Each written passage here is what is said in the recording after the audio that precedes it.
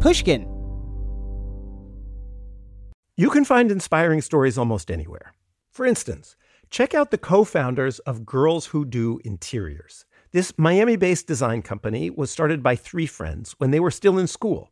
And right from the start, they turned to Chase for Business for everything from banking and payment acceptance to credit cards. And they handle them all in one place with the Chase mobile app. It's so important to have that kind of help when you're just starting out. Learn more at chaseforbusiness.com. Make more of what's yours. Chase mobile app is available for select mobile devices. Message and data rates may apply. JP Morgan Chase Bank N.A., member FDIC. The most innovative companies are going further with T-Mobile for Business. The PGA of America is helping lower scores and elevate fan experiences with AI coaching tools and 5G connected cameras. AAA is getting more drivers back on the road fast with location telematics.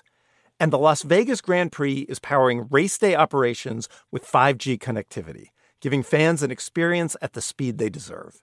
This is accelerating innovation with T-Mobile for Business. Take your business further at T-Mobile.com/now. This is your moment, your time to shine, your comeback. You're ready for the next step in your career, and you want an education employers respect. So you're not just going back to school, you're coming back with Purdue Global. Backed by Purdue University, one of the nation's most respected public universities, Purdue Global is built for people who bring their life experience into the online classroom. Purdue Global, Purdue's online university for working adults. Start your comeback today at purdueglobal.edu. Customers come to expect fast delivery of anything on earth from Amazon, and our job is to continue to make that happen.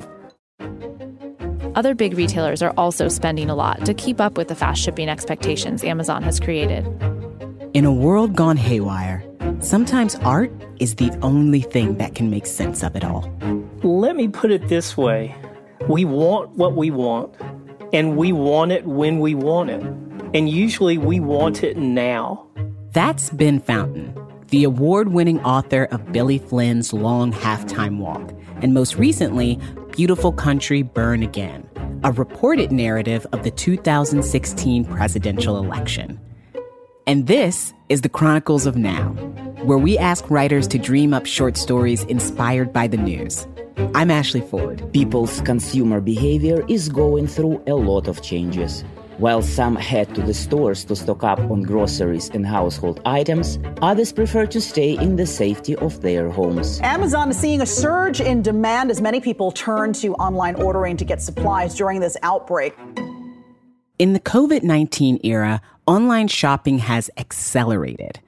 And that means convoys of vans, FedEx, UPS, USPS have been snaking through our neighborhoods, leaving packages to pile up on our doorsteps, mirroring our mounting fears over what's coming next.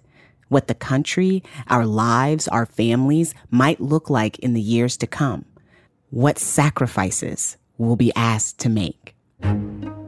For would-be autocrats around the world, any chance to secure ever more iron-fisted control of their country is a good thing. And the coronavirus pandemic is quite an opportunity. We feel like we have no control over these things. Corporate decisions, government decisions, these things that affect us on the local level and individual level, they are decided far away by powerful people who do not answer to us. And so this moment of crisis and all those delivery vans gave Ben Fountain an idea for this week's story.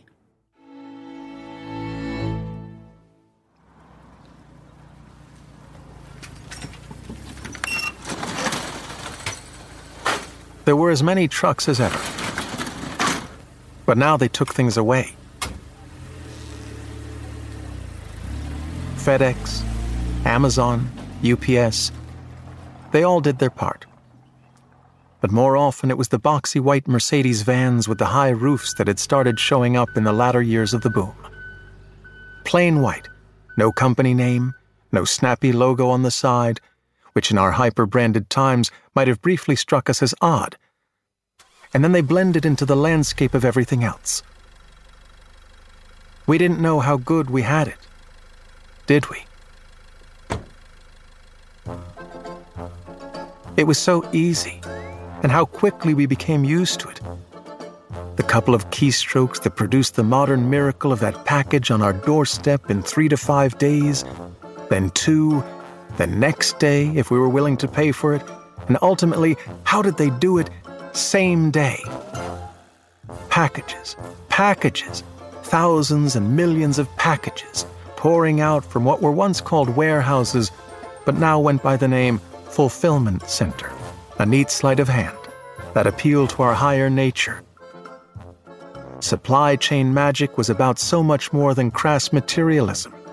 And honestly, that's often how we felt. Fulfilled in a not negligible way. Amid the non-stop sales job of modern life, we were constantly being admonished not to put our faith in material things. And we tried, most of us, and mostly, we succeeded. We were not shallow people. The things in our packages weren't just, well, things. They were, how to put this, content, structure, emotion, part of the necessary human fabric of our lives.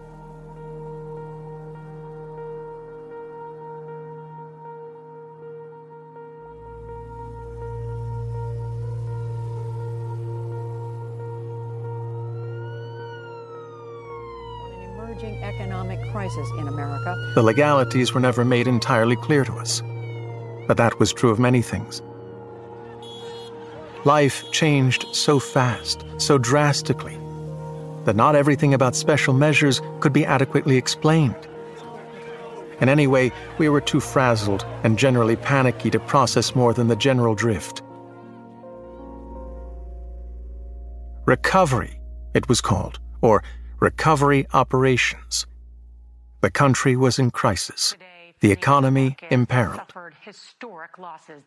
Somehow the country and the economy had become one and the same. The whole thing was really quite astonishing.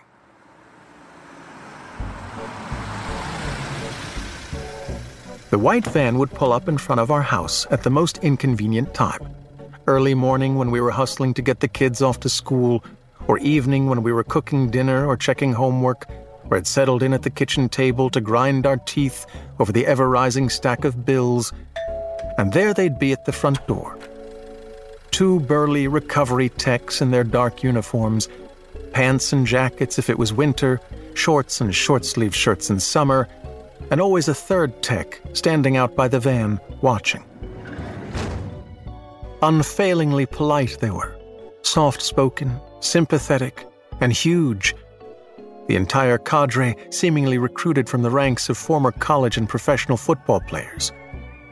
They had clipboards, reams of fine print paperwork, and boy did they know their business.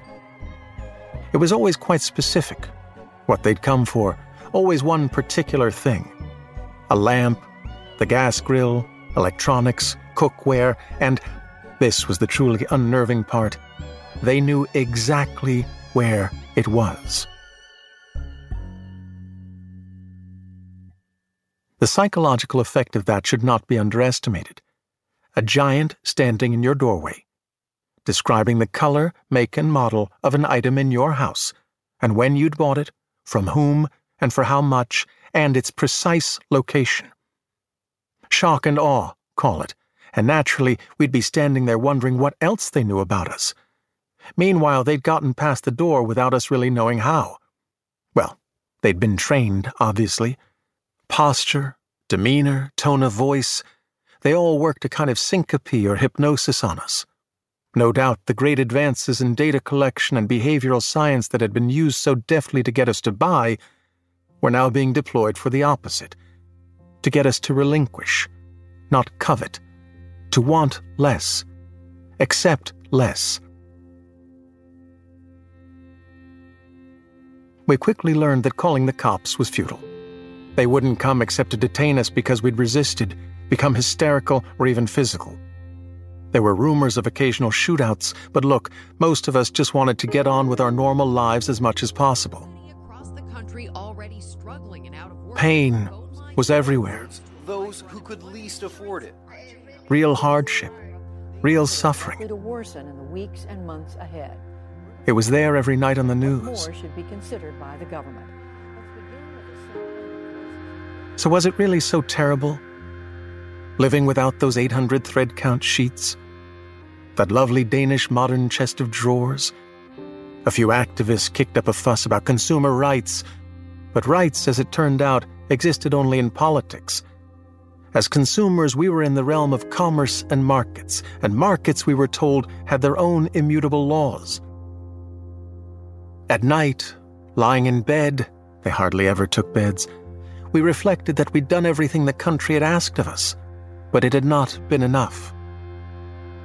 We worked, paid our taxes, obeyed the laws, raised and educated our children the best we knew how, and always paid at least the minimum on our credit cards.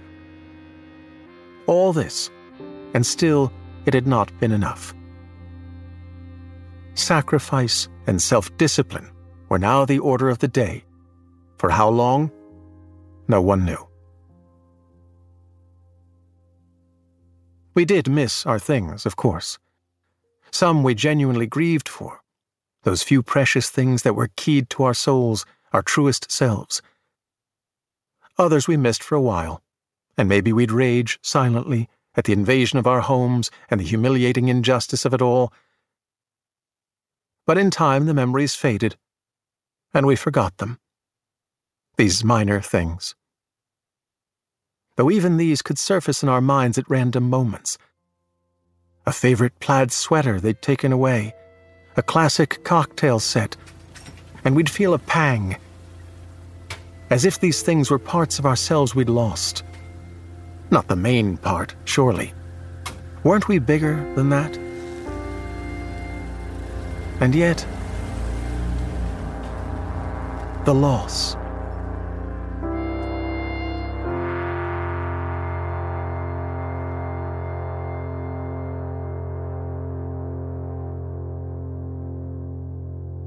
That was Rules of Special Measures by Ben Fountain. The narrator was Eduardo Ballerini. Ben, one of the things that stood out to me, the conspicuously unbranded white van.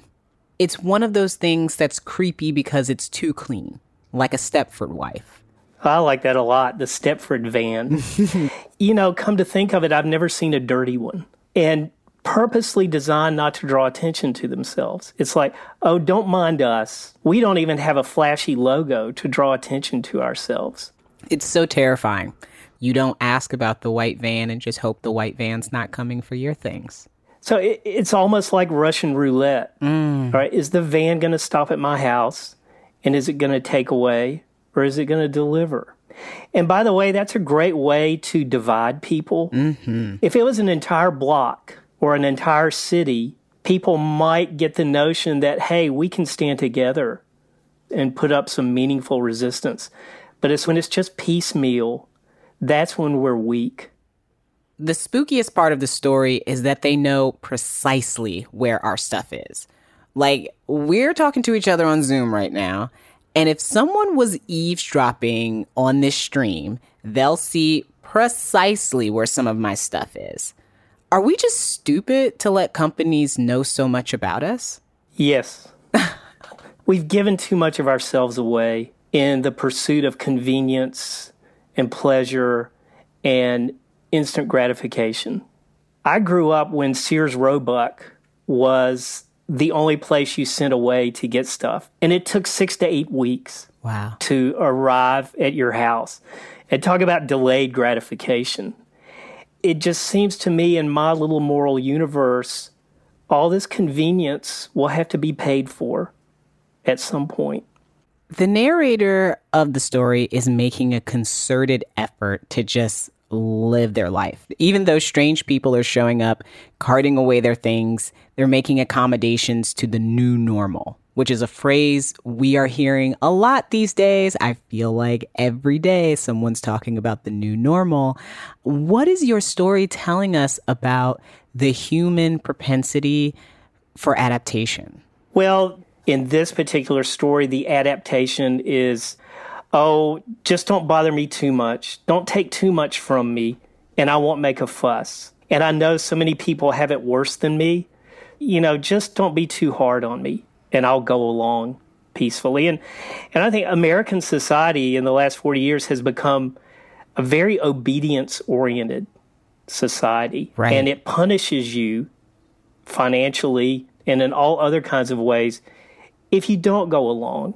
I have to say, one of the things that's really heartened me in the course of the last 6 weeks is the fact that a lot of people aren't going along. Right.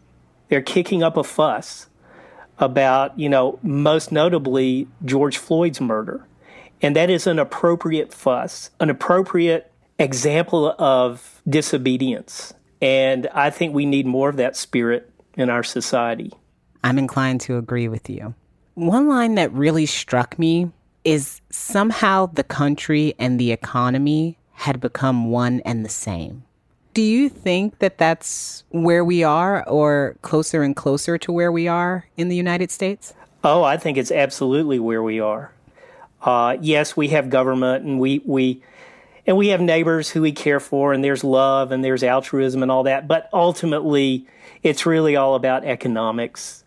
You saw this demonstrated when the closing started to happen. Right. And people like my lieutenant governor here in Texas was basically willing to sacrifice human lives on the altar of the economy.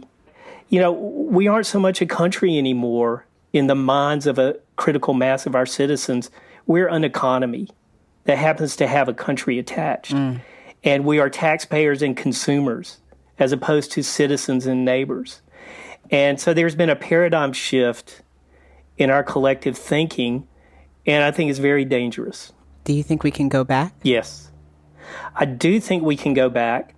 I think shifting from that paradigm to a more humane and open-minded and generous-spirited paradigm, it will probably take a massive shock to the collective system. Is this not enough? I thought 2008 was going to be it, but it certainly seems like we have the ingredients of a perfect storm for an existential crisis.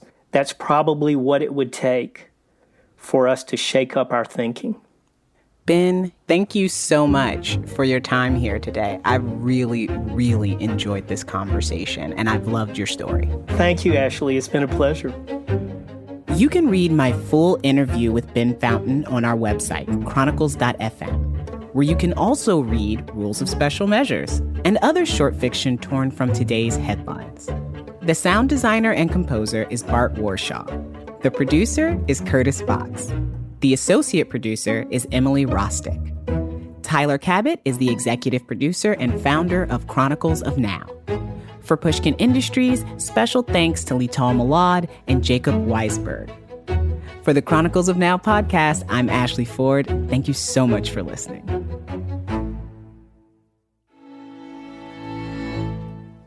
Yeah, I almost wonder if traffic's being, for some reason, rerouted onto my street, because it's a lot.